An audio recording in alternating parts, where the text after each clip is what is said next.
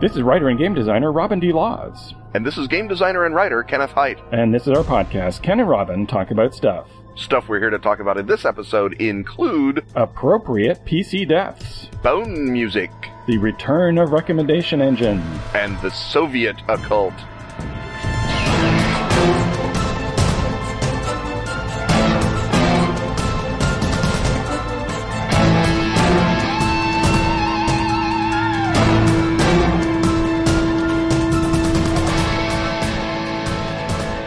Gasoline, hang gliders, marshmallows, spandex. That's the worst shopping list I've ever heard. I think you mean the best. Oh, you're talking about Mad Scientist University. I had a feeling we should be talking about Atlas Games at this point in the show. Mad Scientist University is a card game that's exactly like going back to school. Right, because there's an insane assignment and each player has to make it happen using a different unstable element. Like trying to find a willing sacrifice before the next full moon using a hang glider. Or write your name on the moon with beef jerky. Or find Atlantis with tongs. Beef jerky might be better for that. Probably. Once everyone's mad plans have been hatched and their details described, the group's TA picks the best one. The TA can use whatever arbitrary criteria they choose. Without fear of being fired, it's just like tenure. That evil genius in training who's chosen wins the round. That sounds easier than the thing with a hang glider. Here's the great news. If you buy Mad Scientist University right now, Atlas Games will throw in the Spring Break expansion for free. That's 52 cards, perfect for helping you plan that truly unforgettable trip to Mexico. And if you're in the U.S., they'll pay for shipping too. Does Atlas Games hate people outside the U.S.? Not at all. That's why they're offering cut-rate shipping for those folks, too. Now, just like a university essay, we will sum up by telling you what we just told you. In Mad Scientist University, everyone gets an insane assignment. Then everyone uses an unstable element to describe a mad plan for making it happen. And then the TA picks a winner. And when you buy it right now, you get the Spring Break expansion for free. Do you think they sell giant robots at Sandals resorts? If you're playing Mad Scientist University, you get to decide that for yourself. To learn more, visit atlas-games.com/KenandRobin-MSU. That's atlas-games.com/KenandRobin-M like Mike, S like sugar, U like union. Or follow the link in the show notes. Yeah, that's the way to do it.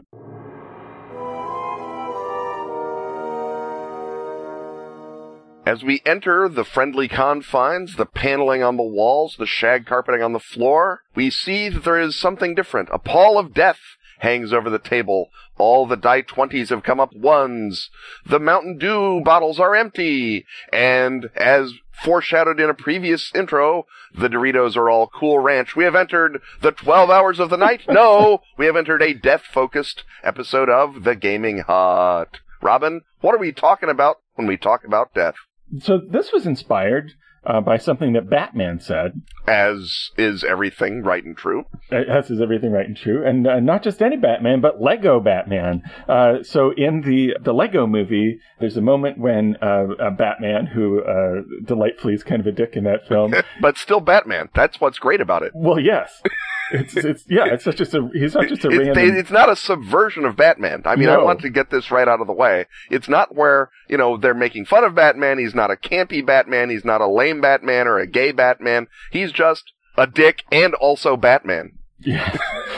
So anyway, there's a point where he's in his Batcraft, and I think Lego water is coming into his Batcraft or something. I forget the exact details. But anyway, he says, "This is not how Batman dies." And, of course, he doesn't die. And that inspired the idea that, one of the big differences between fiction and role-playing, and Batman is obviously very clear on the metafictional boundaries at work here, is that characters die mostly in appropriate ways in fiction. And when a character dies just completely as a surprise out of the blue, that's a deliberate subversion of our expectation that characters should die, or even not die, as in this case, in appropriate ways. So that leads to the question of, do we want to, first of all, address that in role-playing? And if we do, how do we go about doing so? Ken, do you see the fact that character death is often random and unpredictable in gaming as something that might, in some circumstances, be addressed, or as one of the strengths of role-playing that you don't want to mess with. Well, I mean, certainly as with so many things, it depends on the game, much as deaths in fiction depend on the genre of fiction or the métier that the author is working in. Deaths in movies depend on the film. Deaths in role-playing depend on the game. So a random pointless death in Call of Cthulhu kind of is narratively correct, even if it's a randomly pointless death by rolling a double out on your piloting roll and crashing the plane into the side of a glacier instead of a properly random and pointless death being torn to shreds by a Shoggoth. But you're still dying randomly and pointlessly, and I think that emphasizes the themes of the game. Now, I think it would be an interesting exercise to come up with a death in Call of Cthulhu that would not feel appropriate. Right, yeah. I mean, again, you're really sort of, you're spoiled for choice in terms of appropriate death in CFC. But in a game that is more thematically driven, you'd feel a little stupider having your character in, say, Vampire, which is about theme and mood and constructing a sort of a poetic truth at least of your character. You'd feel a little dumb if your vampire character didn't die being staked by a government death squad, and they didn't die being torn apart by a werewolf. They just sort of, died because they got trapped in the Umbra or some sort of lame, unvampire-y way to die. And then you go all the way into your really narratively focused games, like, say, Dogs in the Vineyard, where really the only way for a dog to die is being gunned down by an agent of the devil. And if he isn't, then he is, failed as a story about a dog who gave his life for the King of Life and for civilization. So it's not only the means of death, but also the point in the story at which you die, right, yeah, that can seem incongruent with the rest of the narrative. So that if you die with a whole lot of story threads undeveloped, that happens in a TV show, the actor left the show after a contract dispute. But if it happens in a role-playing game, it can often feel like a cheat. That right. You're in the middle of trying to investigate the murder of your sister 20 years ago, and then you just get randomly, rocks fall on you and you die in a way that doesn't relate to your investigation into the death of your sister particularly.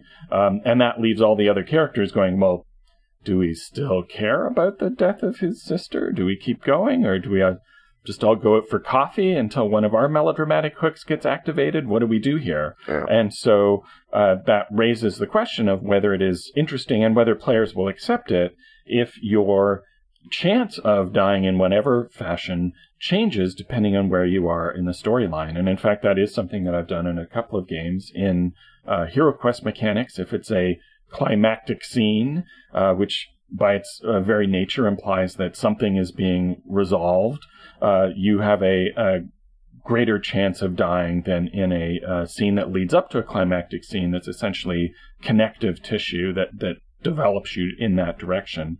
And in the new Feng Shui, again, if your melodramatic hook just got resolved, or if, again, you're at a big climactic big finish, you have a greater chance of succumbing to death and the cantopop music playing sadly as your friends have a montage of all the great times they had with you previously, than, again, if it's just sort of a mid-range fight that connects you from the fight that set up your conflict to the fight that resolves it.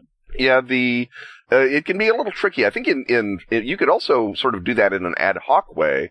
For example, if you were running Fate, you could just say, everyone is got an aspect that you can call on that is like first act. And so if you die, you say, no, I'm going to activate the first act aspect and get the reroll on that thing, because it's just the first act. My character can't die. That's ridiculous. And so you could then have, of course, another aspect then that the GM can call on in the third act or fourth act, where it's, well, then now the aspect is fourth act. Now your deaths make dramatic sense, so the chances go up. And so you can sort of do it ad hoc with games that have hero points or bennies, just by differently budgeting the hero point budget. I think that one of the interesting questions that people ask in the old school Renaissance, as opposed to the tiresome questions, like, how did Gary actually roll a die 20? Was it underhand or overhand? I think it's more interesting to ask questions like, when we were first playing this, in a war game, when your treasured SS Panzer unit is shot out from under you during the charge on Kharkov, you're ticked off, but you don't have a narrative sense of death. And even if it contravenes history, even if you know these guys actually stormed all the way to the Don River, you're saying, well, this is why we play war games. It's an alternate history. That Panzer unit does not have a melodramatic hook. Right. It doesn't have and even though you could say, well, trying to take some nowhere Ukrainian village, this is not how 3rd SS Panzer dies. It actually, historically, might be how 3rd SS Panzer could have died if they'd done something as stupid as you just did. Right. And early D&D obviously came out of that wargaming culture, and so your cleric died, man up, roll up another cleric. But at some point, and very early in the process, people start having story arcs, and I'm wondering, when did Dave fudge the dice? Did Dave never fudge the dice? And if Dave said he never fudged the dice, like all great GMs, Dave probably lied to his players. And so illusionism, rank illusionism.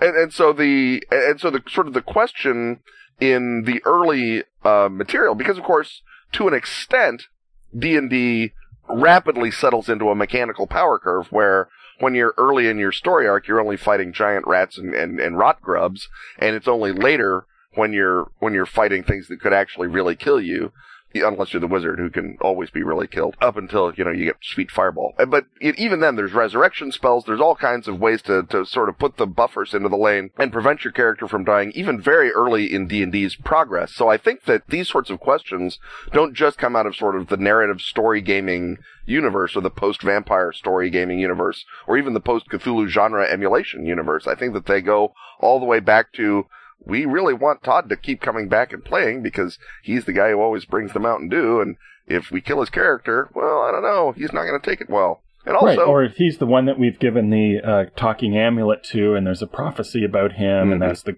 cool thing that we've sort of entered into the storyline without even necessarily thinking of the word storyline. So maybe we should let him cheat a bit more. This doesn't feel right. Yeah. Your mention of the war genre suggests, a role-playing another role-playing genre where random death should absolutely be part of the governing assumption, and that's the war genre, right? That the whole idea there is that you're portraying actual war, and that actual war is nothing if not completely random, and that any character who's in a war, it's appropriate that they should die at any moment because they are in a war. The other difficulty is if you start saying to players that you are more likely to die when you resolve your storyline, certain players will take that not only in stride, but will love that. Others who have more of a character protective mode, that their character is a resource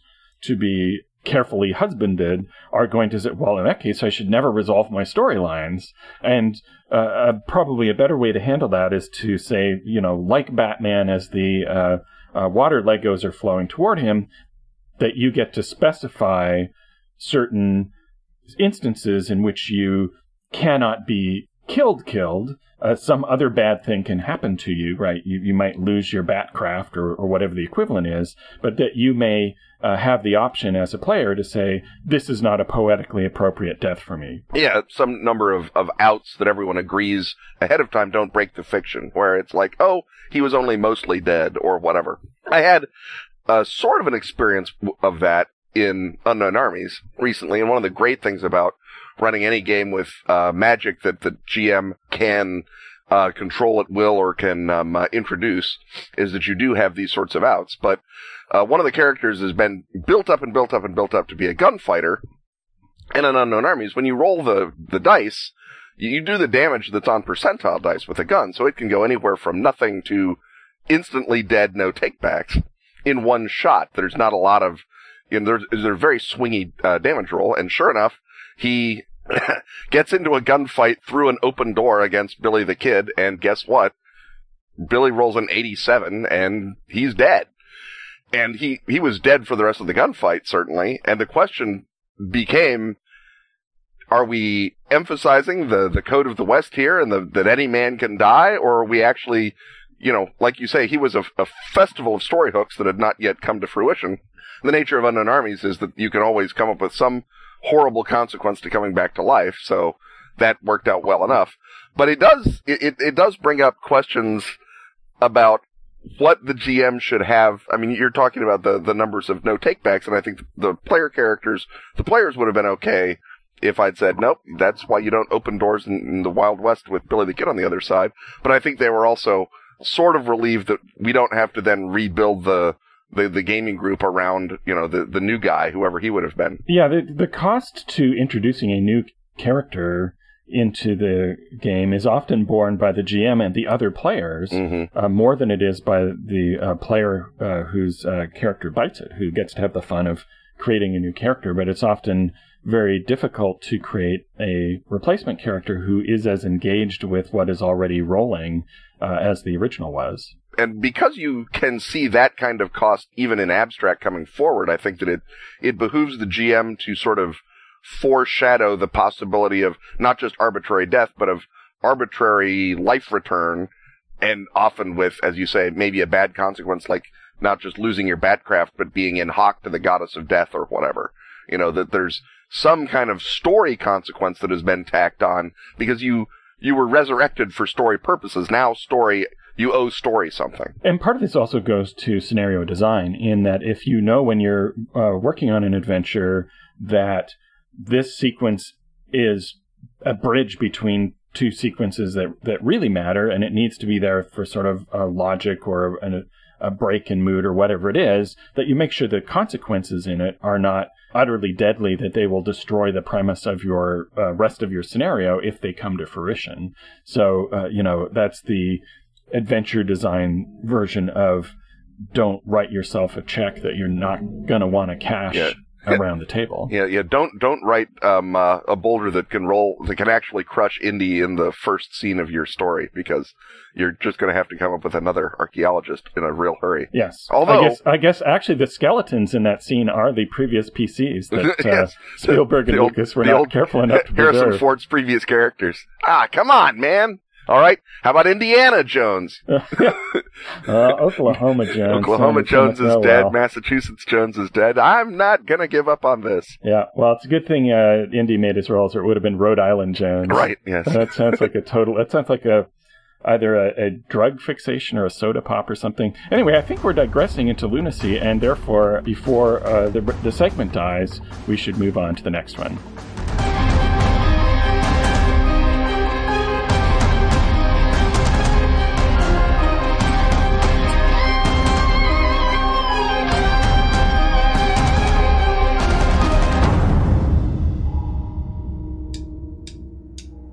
This episode is also brought to you by the Plot Points Podcast. Plot Points views role-playing games through the lens of literature. Plot Points takes a deep look at adventures from dozens of systems. Discover the link between Pathfinder's We Be Goblins and the poetry of Christina Rossetti. Learn how the recession of 2008 aided the recent flowering of geek culture.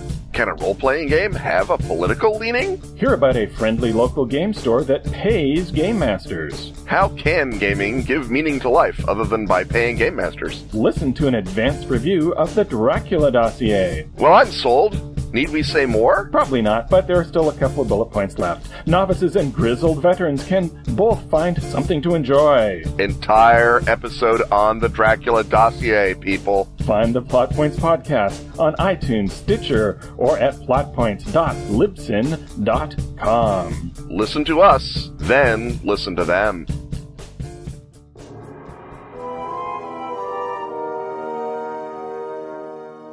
The retinal scan that you, the viewer, had to undergo in order to listen to this segment informs you that you've once more entered the top secret perimeter of the Tradecraft Hut. And this week we're going to riff on a subject that numerous people brought to my attention, and I bet they brought it to your attention too, Ken.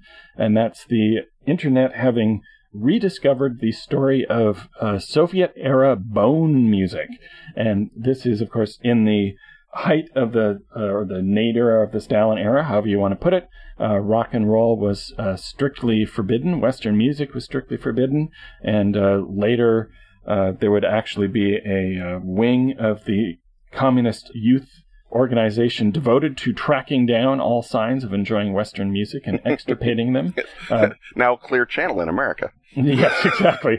But at the time, people who wanted, from about 1950 to about 1958, people who wanted to listen to Western pop music, which would mean they were listening to Elvis and Duke Ellington, did so by recording their bootleg recordings onto big, thick, used X-rays, so that I guess they were sort of on a kind of a big, thick acetate sort of substance into which semblance of a vinyl record could be primitively carved, and so that your copy of Take the A Train or Love Me Tender would be on a X-ray of somebody's skull or femur, which brings up all sorts of exciting possibilities to riff upon. But before we get to that, Ken, are there any other details of this story that you would like to bring out for us to savor? I think the fun, much of the fun, obviously, is what you just said, that you could have Perry Como etched into someone's liver cancer or whatever. But another of the sort of interesting things about it, or not so much interesting things, but I do want to sort of mention, is that once you start letting, the middleman, the smuggler, cut your record, they would add their own thing. So you would get, the guys, no, this is a gallstone, and it's going to have some really great, Duke Ellington cuts on it, and there's the first, 40 seconds is Duke Ellington, and then the guy who did the recording would either start ranting about how you were a terrible communist, or he would put his own music in because he wanted you to listen to his music, not some other guy's music, or there would be some other thing. So, even to the extent, we talk about subliminals and backmasking and all the ways that the Beatles or the evil record companies can put stuff into your music. In Russia, the music is in the hands of, for lack of a better word, criminals, and certainly people who believe that, risking a bullet is that their music or whatever they're producing is worth risking a bullet. So they are obsessives, fanatics. They are people who are not necessarily solely interested in pressing as many copies of Buddy Holly as say Buddy Holly's record label was. So there's that. And then the other thing is, if anyone hasn't seen the Soviet hipster film Stilyagi from 2008, the opening credits show the process of making bone music. And so it's not a fully successful movie, but it's kind of a great look into that weird hepcat Stalinist world that existed up until Khrushchev, actually, speaking of post-Stalin, shut it down with, as you say, the special branch of Komsomol. So before we even get into what does it mean if you have Count Basie versus Louis Armstrong on your heart murmur, another question is, who's putting what onto your heart murmur, and what's their agenda about? Right, because the idea, if we think for a moment about who the criminals were in the Stalin era, they're the hardest of the hardcore. Yeah, they're the guys that eventually become the Russian mafia. Yeah, they're the Voria Sekone, the thieves who have the thieves' code, and so they thought that the guy who's bringing you this Buddy Holly record on a rib cage may have some cracks in his own rib cage, that they're that those guys are even scarier than the authorities if you step awry of them, but also that they, what they're doing in this instance, if you want to wrap a story or a adventure around it, is more sympathetic than virtually anything else the Voya Sekone would be involved in. And so if you want to sort of have sympathetic 50s Russian mobsters, at least for a little while, you could focus on the ones who are smuggling these records around. So how do we want to, how many riffs of story ideas can we get out of this? If there's our modern-day occult investigators suddenly get a 1957 Tony Bennett record etched onto somebody's X-rayed pelvis, how does that lead into a fun occult adventure? Well, I think, first of all, you have a lot of possibilities because, of course, as Pythagoras reminds us, and Jocelyn Godwin has written a number of excellent books for people who are better at musicology than me, which is virtually anyone, to elaborate, music is an occult art, right? The chords have magical meanings. They have number meanings. Numbers can turn into Kabbalah or Gematria or however you want to go from there. So any given musical structure is also a magical code. And the body parts also respond and correspond to the astrological signs of the zodiac, to the major flows of ki in the body of the earth. So any combination of those two creates a dual magical text, just by definition. Whether it's, Tony Bennett or the Andrews Sisters or whatever it is, the music in question combined with the body part in question create a coded magical text. So you get Tony Bennett on a pelvis, that's telling you something about Scorpio, and depending on what key Tony is in and how many notes per bar and whatever else, you have a different magical code that is referencing Scorpio. And so you can have, that could be a spell, that could be a working that you do to cause impotence or blight. It could be a coded reference to a map in part of the earth that corresponds with the decans of Scorpio. And if you go deep into your Agrippa and your John Dee, you can start doing that. So there's any number of different sorts of messages you can encode into it over and above the fun and creepy bit of it being music on body parts. And I think that the question when you start playing with bone music in your game is this scenery? Is this just a whack visual thing? Or is it something that is actually necessary? That in order for this magic to work, because these obsessed Vori sorcerers, from deep in the gulag, taking their Siberian, shamanistic trance music out and burying it into the deep cuts of a Duke Ellington, record.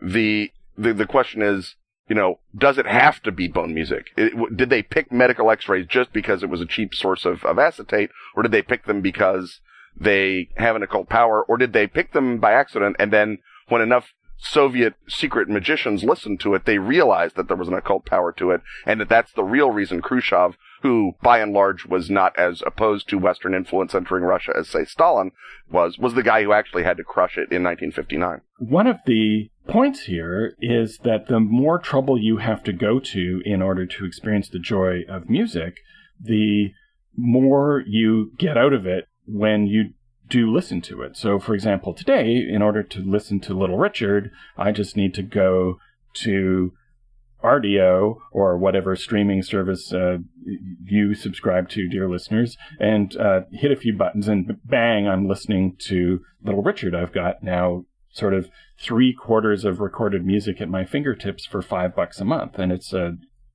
more convenient than even pulling a CD off my shelf. But if you have to deal with the mob to get the new Little Richard record, and it's on a skull, and you know that you're in danger from the government as well, when you do finally play it, and you have to play it in a ritualized, protected space where only your dearest friends are with you, and there's a bond that creates with you, that you are caring way more about that music than even anybody at the same time listening to it back home in America. And so it may be that the part of the magic of these things is the magic of people's joy and excitement, and even the thrill of the forbidden that gets woven into the grooves as people listen to it. So it may be that you have an artist who is a recording artist in the 50s who was forgotten back home, but was still very much listened to in the Soviet Union. And there's sort of a parallel story with the recording artist Rodriguez, who's featured in the documentary Searching for Sugar Man, where he recorded in the late 60s in America, and his albums totally flopped in America. Nobody knew them except a few cognoscenti, but they got into South Africa, which had similar restrictions on Western culture for similar reasons, but the then sort of hippie generation latched onto this music and really, really loved it. And it became, he's a superstar still in South Africa, although he didn't know it for decades, and they thought he was dead. If you sort of transpose those ideas into this, there may be a similar artist who's only remembered in the grooves now of this bone music and in the memories of a very few people who went to great risks in order to preserve it. So maybe there's a magical connection between him and the bone music, and that in order to protect him, and maybe he has gone on to, unlike Rodriguez, he's become possibly a super bad guy, or maybe he's a super good guy who you have to protect in his dotage, and that these last few bone music versions of his records are the ones that contain his mystical essence, and so that you have to control them in order to protect him. Yeah, the notion that the bone music holds, just like, the skeleton is the memory of the body after death, and so you have a good symbolic weight there, but the bone music holds the only recording of this one jazz man who saw the transcendent, was assumed up by the archetypes in an Unknown Armies game, or maybe they figured out that the chords that summon Azathoth or Nyarlathotep, and their music got into the Soviet Union, and that's part of why everything sort of fell apart for the Soviet experiment, is because someone played the Azathoth music wrong or something like that.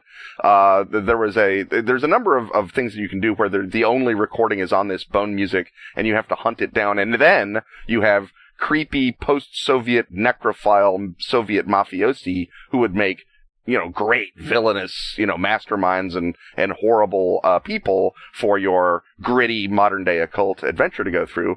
I kind of want to also talk, though, in addition to our modern day treating of this as art artifacts and found artifacts, and maybe as the weird obsession of a Russian mobster, I also kind of want to go back and think about what does this mean in a game that is set during the 40s and 50s? What does this mean in, are you playing Americans who are having to go into the Soviet Union and make contact with these Stilyagi? Are you playing heroic Stilyagi who have got the power of Kabbalah and liberatory music magic that comes from the West, and you're finding the magical power of Buddy Holly, and you're using it to keep the Stalinist night from descending for just one more week? How do you play this in the period of the 50s? I think that at some level you'd want to make sure that the musical component of it stayed strong, because otherwise it's just like, finding a tome in Call of Cthulhu. It's like, oh, look, I found a tome. Now I have Summon Night Gaunt and Bind Night Gaunt. I'm glad that they were both in that one tome. And then you just keep going on. But the tomeness of it doesn't really come to forward unless you're playing something like Bookhouse. We also want to address the question of whose X-rays are they? So if you are one of these hipsters and you get beaten up by the cops, and then there are X-rays taken of your injuries in the hospital, if you can get a hold of your X-rays and then have the music that you have your Stan Kenton music etched onto it, that then binds you with the magic of defiance, and so that you may then become a powerful Stilyagi sorcerer through that. That may be your initiation rite. It may be that all of the sorcerers have to get themselves beaten up, X-rayed, and then have the right music that's thematic to what it is that to the sphere of magic that they want to control. Now, it could just be something as obvious as Frank Sinatra singing Witchcraft, or you could have that the song itself determines what sphere of magic that you are connected to. So, Splish Splash, I Was Taking a Bath, gives you water control music. Perfect for killing Batman. Yeah, there we go. Or, Teddy Bear gives you power over animals. And it could be sort of the modern day, I like this as the modern day equivalent of the shamanic tattoo. That you have the tattoo that puts you in touch with that part of the spirit world. So you've got a fish tattooed on your arm so you can do fishing magic. You've got a deer head tattooed on your other arm so you can do hunting magic. And the notion that you have to keep going back, getting beaten up, give yourself heavy metal poisoning so you can get your GI tract x-rayed, whatever it is, you have to get the proper injury. It can't just be, after the first couple, it can't just be, another cracked skull. Sorry, you've used your cracked skull slot for this one, for Duke Ellington giving you the magic of the coolness in the still pond. You have to now get something else broken and damaged so you can have the liberatory or charm magic of Louis Armstrong. And so you've got all of these different things, but they're each a special tattoo, and once that part of you has been covered with one spell, you can't go back and just recover it, because you can't have your humerus broken twice and then etch two different songs onto it. They'd overlap and cause terrible magical backlash. And maybe if you just do it randomly, you just sort of wander around in Stalinist and Khrushchevite Russia and succumb to the kinds of natural injuries that a Still-Yog succumbs to,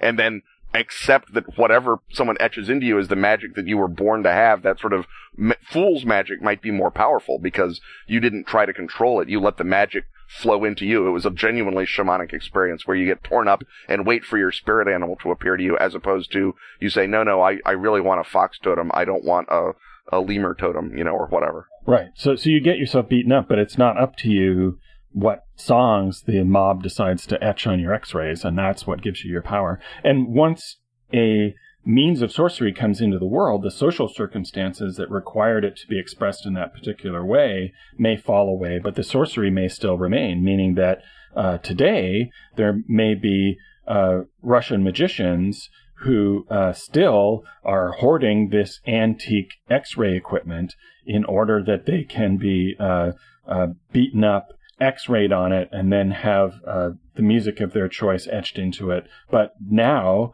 the limitation is no longer bound by time. So, there's a new generation who are having 9 Inch Nails or K-pop etched into it, and there's the older generation of original Survivor guys who think that's out of line, right, or is risking wild, uncontrollable magic, and that can give your war between your generations of bone music magicians. Yeah, the Vorisva swing as opposed to the Vorisva bebop. There's a great battle amongst them. I think that you can also start talking about, now that you have new technologies, because obviously when you take, say, a modern day x-ray, you go into the doctor's office, the x-ray's on film, sure, but if you have anything really complex done to you, any kind of MRI reading, that goes on to a digital recording, right? That goes into a CD, fundamentally. And what if you take that CD and then you re-etch that CD in like a modern day CD, but with CD music? You could create a modern day kind of bone music CD that is actually a digital picture of your brain. And so maybe that's the big jump, that they've got overwritten CDs that contain your brain and your personality. And if you are a particularly scientific sort of person, your soul is captured on your MRI. And so therefore that's a more powerful writing than just boring old bone music. And so these new guys they've opened up a real door to perception. And as we know from horror, whenever you open up a real door to perception, Nyarlathotep comes back through and makes your life... Someone just might be perceiving you back. Exactly. And on that inevitable note, it's time to inevitably move to our next segment.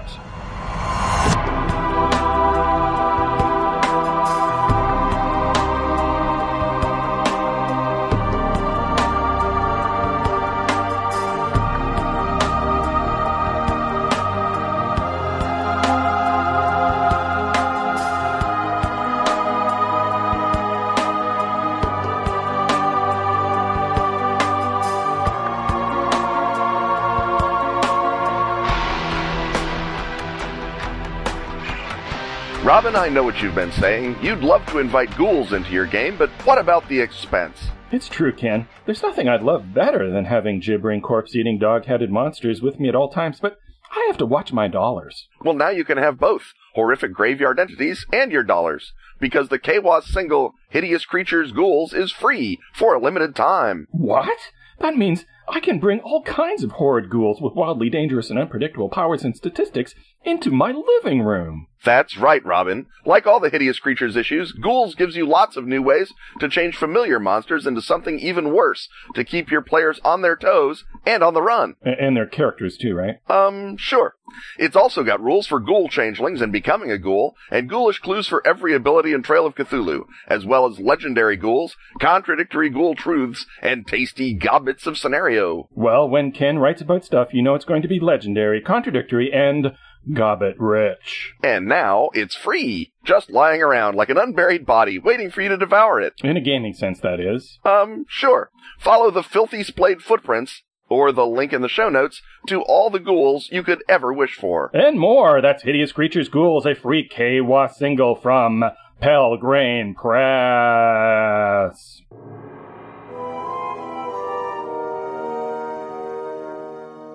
The smooth purr of the recommendation engine pulling into the gravel driveway tells us that the recommendation engine has arrived, pulling into our gravel driveway. It's a little tautological, but that's what recommendations are.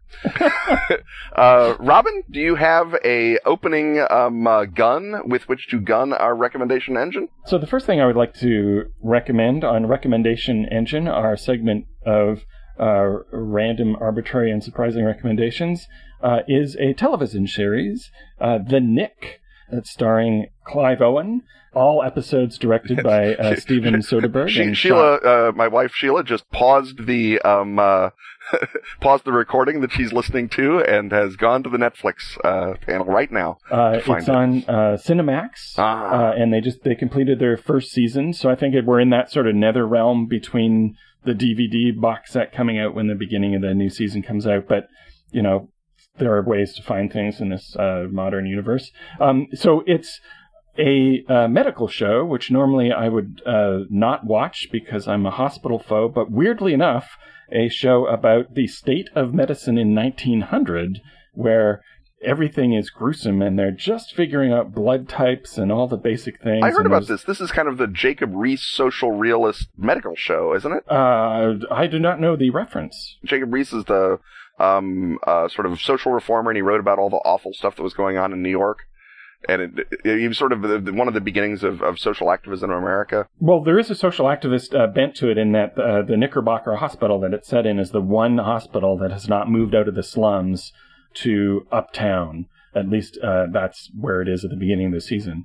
And so it's about the dawn of modern medicine and is shocking in a lot of ways because it reminds you of just how incredibly recent in human history all of these discoveries are. It has Clive Owen has a brilliant performance as the troubled anti-hero figure that we are now familiar with from all sorts of cable series. So he's a brilliant surgeon who's making all of these discoveries, but he's also injecting cocaine as if it is merely a safe anesthetic that goes in soft drinks, which of course is what it is largely thought to be. And he becomes increasingly manic through the course of the season. There's a great episode where the cocaine supply runs out because of the war in the Philippines, and you know, they can't even get any from the soft drink manufacturers.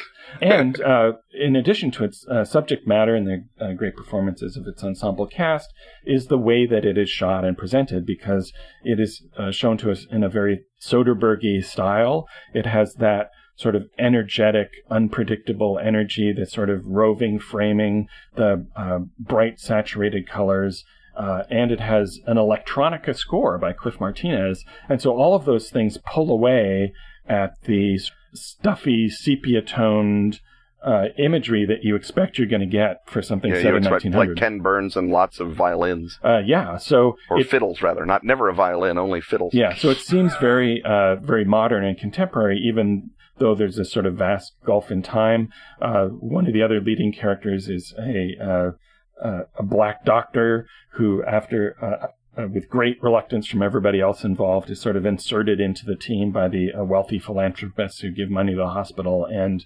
the depiction of racism is really shocking as well, because it's not just sort of mild racism. It's not only just the unsympathetic characters. It's, the pure hatred toward him that everybody, the large number of the cast reflectively shows, is also a real sort of dash of cold water in the face. So the Nick, I would recommend to anyone who's interested in history or medicine or medical shows, or in my case, Steven Soderbergh. All right. I am recommending manly things only, this recommendation engine segment, and I will begin with the best James Bond story of 2014, possibly the best of the decade. It's called From the Nothing with Love. It's by Project Ito, the Japanese science fiction writer who died fairly recently, and it is anthologized in Phantasm Japan, which is the fantasy sequel to The Future is Japanese, which was the anthology of Japanese and Japan-oriented SF, and now they are doing Japanese and Japan-oriented fantasy, although the line between fantasy and SF is deliberately murkified in both anthologies. But this one is sort of, the new weird, slipstreamy fantasies by and large, but the Project Ito story, From the Nothing with Love, is about James Bond, although he's never named because of copyrights, but he sort of begins and you think, oh, this is going to be a clever science fictional spy take on the different James Bonds, and it is, and then it becomes a much bigger, better, more interesting story, and all within a very small compass of words. You go from a nice little setup for a role-playing game to a terrifying meditation on reality and perception, all within the framework of a Bond story, and it's just, it's really, really good. It's well translated by the guy who translated it, whose name escapes me, but I'm sure is written down somewhere. And it's one of those, you say, it's worth buying the whole anthology just for this story. It kind of is worth buying the whole anthology just for this story. I haven't read the whole rest of the anthology. Nothing I have read in it is remotely as good yet, but I haven't read all of it, so who knows, something else could come and surprise me and be fodder for a future recommendation engine. But if you love James Bond, if you love the horror and science fictional, I don't want to say wonder, but revelatory experience, the sublimity of what we actually know about perception and time, check it out. It is really well worth reading. Actually, check out everything by Project Ito, but definitely get this story if you were a Bond fan. I feel the urge to build an anthology of James Bond stories around this story. It's so good. Well, there's nothing that sounds more unpromising than a Bond pastiche, so if this is actually amazing, that's high recommendation indeed. The next thing I would like to recommend, as is my wont, is an ingredient. An ingredient? And that is dried limes. What you do when you get your dried limes, so you take them and you grate them using your previous recommendation on the show, a microplane grater, and you can add them to the flakes of dried lime interior and lime rind. Just go into whatever you are doing, a stew or a roast. I think in particular it goes really well with, and it gives you a slightly, I think, tangier lime taste to the food than you would get from using kaffir lime leaves. The advantage of this is that something that's not particularly like a stew, like a roast, for example, you can suffuse the lime taste through it, which is hard to do with a non-liquidy thing with the kaffir lime leaves, and you don't have to fish this out at the end as you do with the kaffir lime leaves, and it gives a sort of an interesting, surprising taste. So I recommend dried limes, available wherever dried limes are sold. All right. Get your dried limes today at your local dried lime emporium. I will recommend a film then to continue the sort of back and forthing. And this one is Whiplash, which the Academy Awards have also recommended for the performance of J.K. Simmons, but I would also like to recommend the writing, the other performance by the guy who gets the joy and terror of acting opposite J.K. Simmons as the young drummer coming up. That's Miles Teller. It's a Miles Teller. It's a jazz prodigy film, and if you are right now turning the podcast off and flinging your iPad across the room, it is not one of those jazz prodigy films. It is a real, honest to God, 2 men enter, 1 man leaves steel cage death match of a jazz prodigy film. It's really well shot, really well written. The acting is 2 different kinds of excellent. It's just a really great movie, and if it hadn't been for the Oscars, I think a lot of people would have let it go by, and I might have not mention it until we did our 10 best. So I think that if you are interested, a lot of movie theaters are maybe still showing their movies that were in the Oscars specials in inconvenient times during the weekend. Run out and get Whiplash, or make a note and get it when it comes on your DVD in April, I suspect. To my great vexation, it is not currently playing in Toronto, and a life situation hit my fall, and so I'm further behind on movies than I would normally be, but that is at the top of my list, hence the vexation. Hence vexing. Speaking of movies, I'm going to recommend a 2010 film by a Mexican director named Jorge Michel Grau, and it's called We Are What We Are. And this is a cannibal family film, but it's also this sort of claustrophobic family drama. And it, speaking of the sort of random or contingent or arbitrary universe that we were describing that some stories take place in the first segment, this is definitely part of that. It gives you that feeling of anything can happen at any time.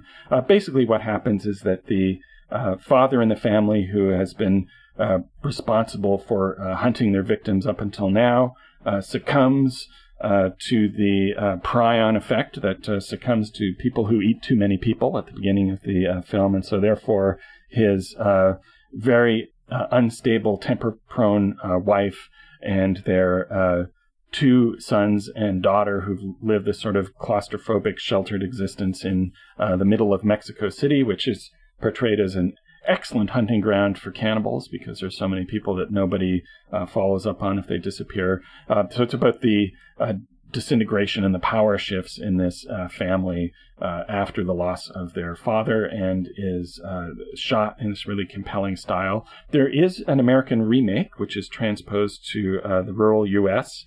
By a director named Jim Mickle, who's an interesting director, but it is not nearly as interesting or as unflinching or as socially interested as the original film. So if you want to like that one, see it first and then see the really good original, which again is We Are What We Are by Jorge Michel Grau from 2010. Yeah, I saw that in 2010 at the Chicago Film Festival, and I didn't like it nearly as well as you did. I thought that it was, contrary to your statement, I found it flinching, perhaps in a little bit too much. It was all right.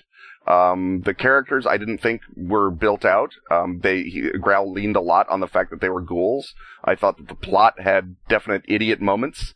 There is a really great finish, which I think improves it in a lot of people's mind because it's a rip-off of M, and who doesn't love ripping off M? But I didn't think it was as strong as you thought it was. I mean, if you're interested in the mise-en-scène and you're interested in ghoul movies, I'm sure it's superior to the American remake, but I didn't think it was all that and a bag of human fingers. So just... Next, you'll be telling me you don't like dried limes. I have not tried dried limes because so far I am supplied with regular limes and occasionally even with lime leaves, but I will jump on dried limes in a bit and get right back to you. Do you have another recommendation? You have a shot at coming back at me by saying that you don't like Jack London, when in fact he is not just America's greatest socialist, but also America's greatest socialist writer. And he is, as far as I am concerned, one of the living models of how to write good. And if you are asking yourself how to write good, go read more Jack London. And I don't know if today's kids read Call of the Wild and White Fang the way that I did when I was a youth. And I don't know if you are taught to build a fire in your high school literature classes, but even if that is all the Jack London you have read, go back and read the vast quantity of more Jack London that exists. I don't think he was capable of putting together a bad story. His prose is very well metered out. It's all very perfectly put together, but still alive and natural in a way that it's very hard to do. He's Hemingway without the pretentious garbage. He actually walked the walk. He was a socialist because he was raised poor and worked in a tuna cannery and had to sort of, go on the hobo pad, and he got arrested and thrown in jail and had all kinds of real human experiences that he then put back into his writing. And then he made himself really, really rich by being a writer and took up, with an apostle of free love as his second wife. So he won everything except for the part where you don't die at 40, because he had a lot of health conditions, probably from the previous 20 years of his life, that caught up with him, along with alcohol and morphine. And so he wound up dying at 40, which is a real shame, because not only would he have had a lot of really interesting things to say about World War I and the 20s and maybe even into the Depression, he also left one of his best genre novels unfinished, The Assassination Bureau Limited, which is about sort of competing bands of assassins that go around and kill people. And to see his literary sensibility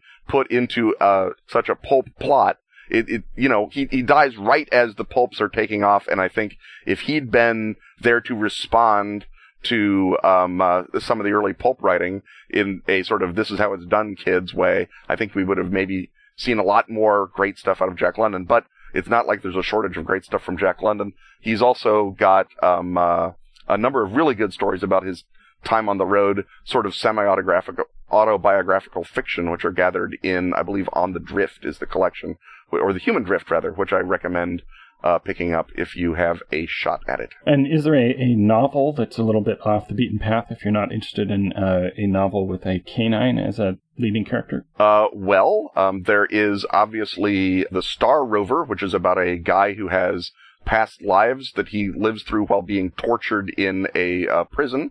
There is obviously The Sea Wolf, which is a great story about a sort of a tough sailor. It's sort of brutal tale of that. I'm also really fond of The Iron Heel, which is his future novel about the war that happens after the socialist utopia comes apart in fascism, and this is the war that happens after that. I think this is the novel that really got up George Orwell's nose when he was saying that he accused London of being a fascist. And while certainly there is an element of the national in his socialism, he was the farthest thing from a racist. He was, a fan of Jack Johnson and pro Japanese immigration and all kinds of things. He was scared about the Chinese yellow peril, but that might have just been because it was 1900 and literally everyone was, and he didn't have enough experience at that time to get above that. But it wasn't for racial reasons. He said, even when he was writing about it, he says, there's always the worry that when I write this, I'm just writing this as a selfish white man, and that there is no actual yellow peril, that it's just the way things are going to shake out. So, even his yellow peril worries are not racist yellow peril worries, or if they are, he is aware of it. He owns his white skin privilege and writes about it. In 1904, that's unknown. So he's got a lot going on for him, as well as just being a really, really great writer, which I think is pretty much defends him against any possible accusation you might make. My final recommendation of this recommendation engine is the soundtrack to Under the Skin by Mika Levy. We might be discussing this film a little later on when we get to our top 10, but for this purpose, the sort of swooping, creepy, disorienting soundtrack music is a big part of what makes that film work, and you can repurpose it. It's on the streaming service Rdio, and I bet it's on other ones as well. And you can use that for any sort of horror gaming that you don't want to invoke sort of classic Gothic tropes or the way that, we're typically used to horror movie music sounding. There's a hint of a theremin-ish tone in it, although I think it's achieved with strings.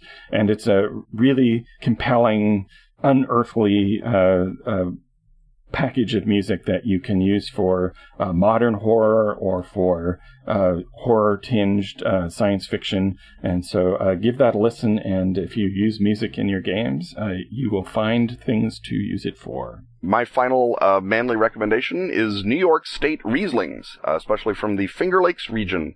I have perhaps spoken on this very podcast about the Riesling, but if I have not, white wine used to be what everyone, certainly all manly men, drunk at lunch before we had Sody Pop and before the Kaiser wrecked everything with his stupid war. So you had, and it's still, you get a decent Riesling. Don't drink a Riesling that is being grown by people who wish they were growing Chablis or whatever, because if you drink a dry Riesling, you're kind of wasting the whole point of drinking a Riesling as far as I'm concerned, and that's what a lot of the Pacific Northwest Rieslings turn out to be. But if you drink a good mid-range Riesling, or if you want to guarantee it, you can get into your Spätleses and Ausleses, and drink, the later harvest ones, which are going to have more sugar in them. You're getting a really interesting bunch of flavors. You're getting the lovely alcoholic vinous hit, and you are able to accompany it with almost anything that you might eat as a cold lunch, even beef, because the fruit is still strong enough in a good Riesling that you're not solely drinking it for the patina that the wine leaves on your tongue. You're actually drinking it for the grape flavor as well. So it works out really well with like roast beef or with chicken or with any kind of lunch that you might be eating. And also, obviously, it's really good with white meat and pork and things like that, just at dinner. But and your wider manly recommendation then is drink at lunch. Drink at lunch, yes. That is my manly recommendation. There's where Hemingway beats Jack London. Although I think actually Jack London was also drinking at lunch, but he just didn't write about it like a big baby, like a big show-off. Right. Well, there's the distinction between drinking at lunch and just drinking all day, including lunch.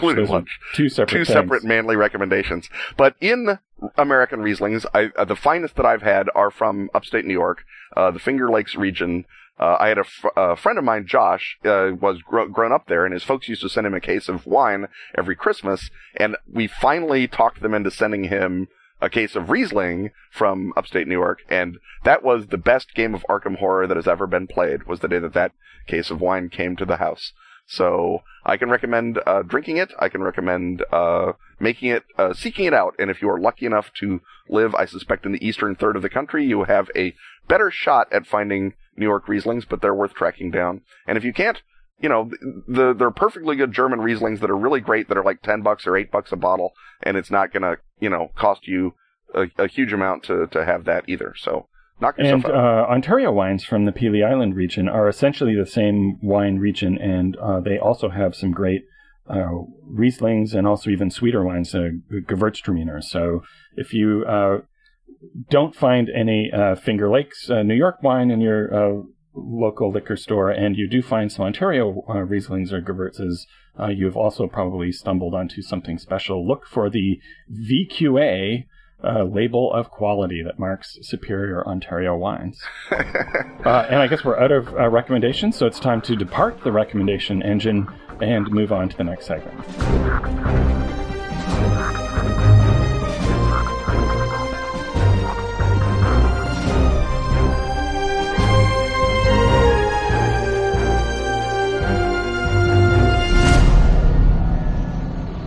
Once again, re-ensconced in his crackling leather chair, which you access by climbing a flight of crooked cobweb stairs, you enter his parlor. The portrait of Madame Blavatsky is no longer glowering down at him because she's happy that he's back from his trip to Paris. It's the consulting occultist.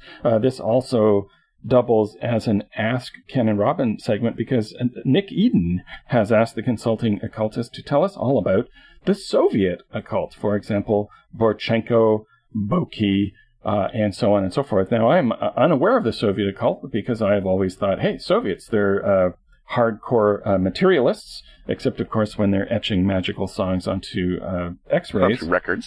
So, Ken, presumably this question suggests that there is a Soviet occult. What's the deal with it? There are a couple of deals with the Soviet occult. The first is that the Russian occult tradition goes all the way back, as we've mentioned before.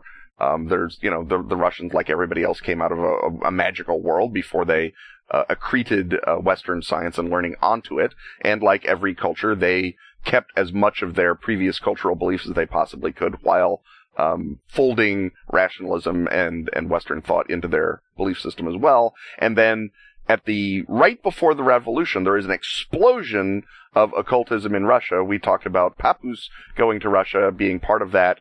We also have, of course, Rasputin, but there's a lot more. There is occultism and mysticism generally come into the arts, the poetry of Alexander Blok, the music of Scriabin. All these guys are powerfully, in their mind, composing occult realities in their art. And so there is a big blow-up of that is getting set to sort of take over the Russian art scene, and then the Bolsheviks come and massacre everybody. And for a while, under Gorky, Gorky believes that part of what makes the Soviet experiment grand is its ability to lead into all frontiers of human experience. And for our listeners, Gorky is? Maxim Gorky. He was one of the sort of leading party ideologists. He was a aviation enthusiast, among other things. The world's largest airplane for a while was named the Maxim Gorky. He had a pretty solid position in the Politburo, but eventually wound up getting bounced because he was a literary critic first and a murderer second, and that's always the way. You've got to pick. So he wound up basically being shoved out of the leadership in the 1920s, and then moved to Italy. He came back to Russia and died in obscurity.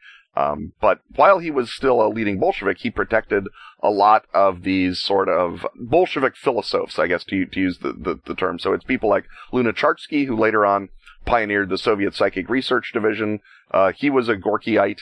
There were other sort of people in his circle who were weird. Let's just say that. Artsy, I'll bet they would have said.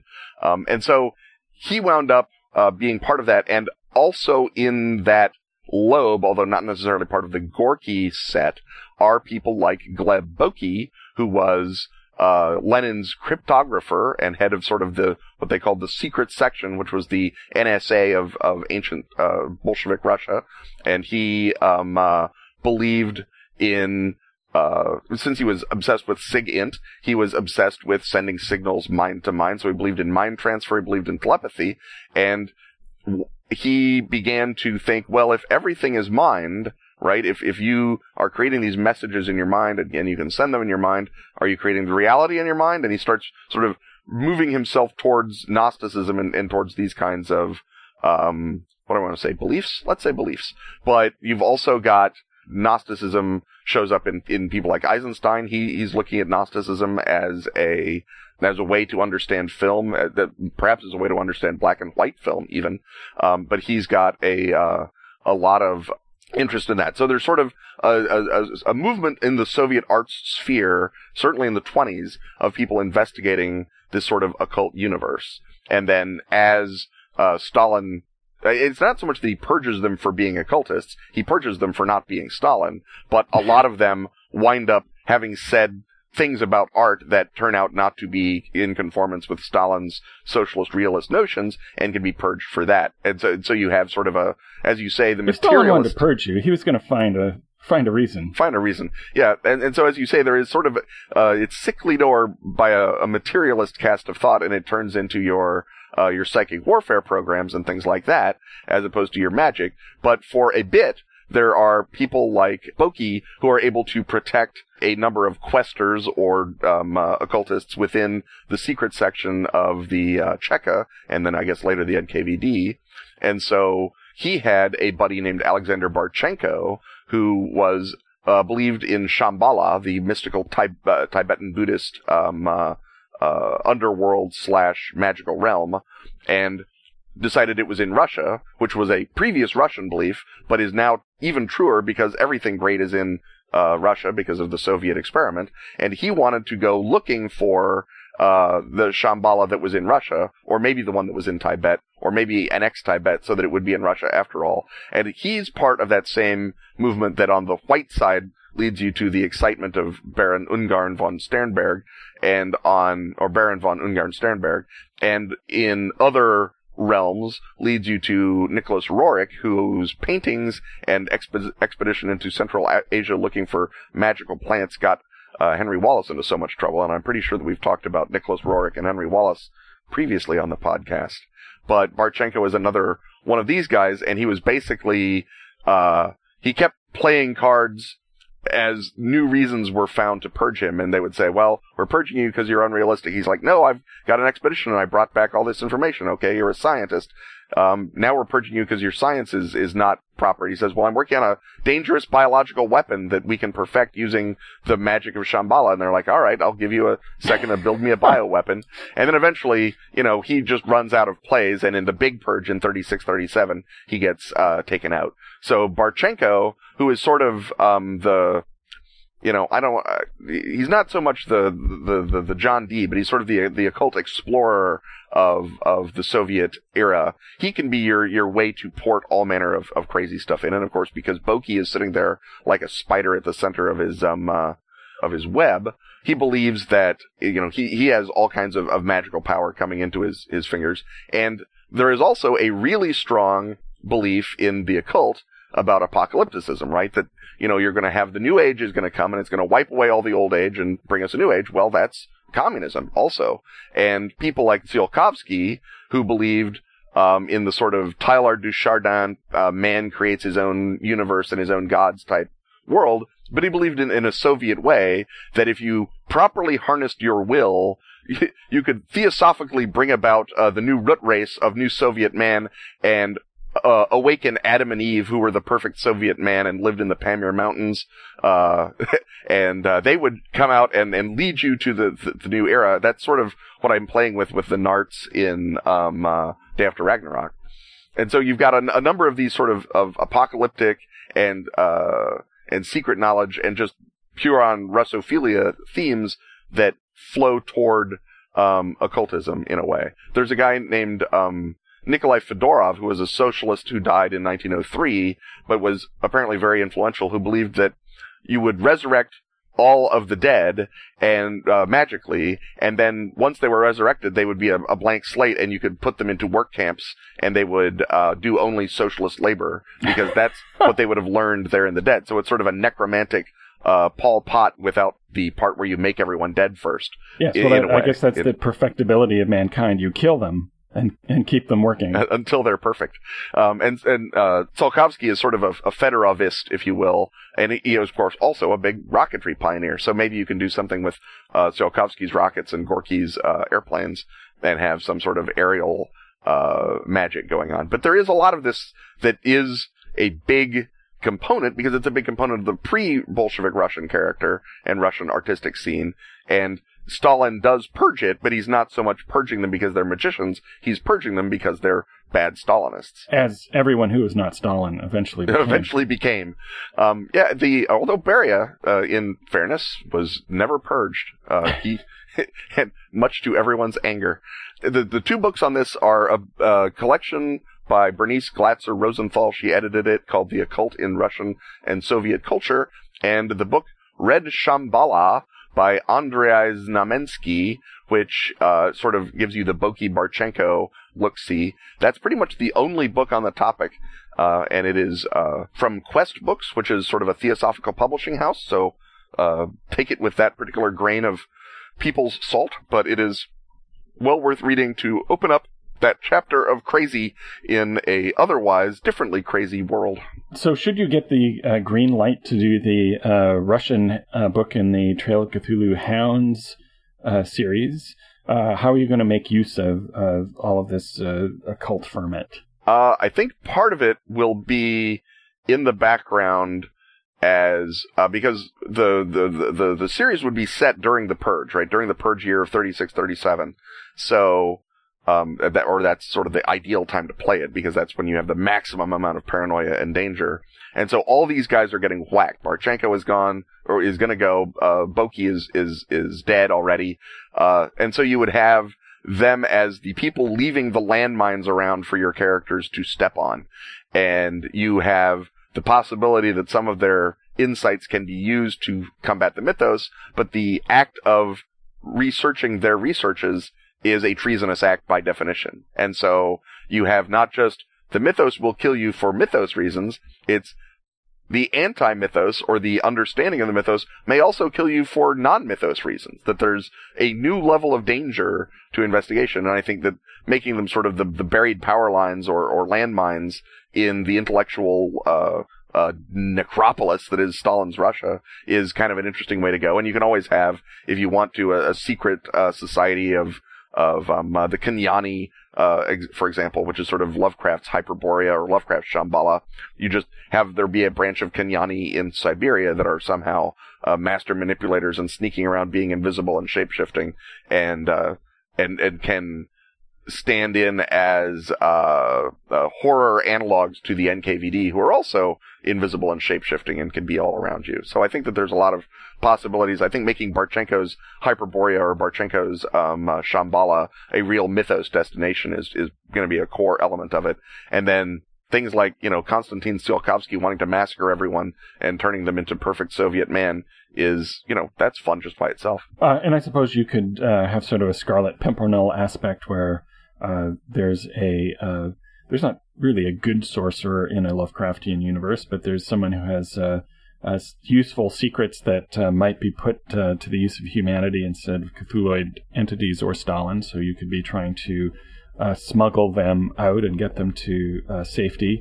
How would you use these figures in this period to inform a modern-day occult game? In a modern-day occult game, I think that what you do is you have, as the post-Soviet era rapidly turns into the new Putinist era, I think you have a possibility. Either you're playing guys who are going to war with Putin because you've seen this movie before and you know what happens now, and you have to sort of find all of these old Soviet occult secrets before they're once more gathered under the wing of the FSB and hidden away from you forever.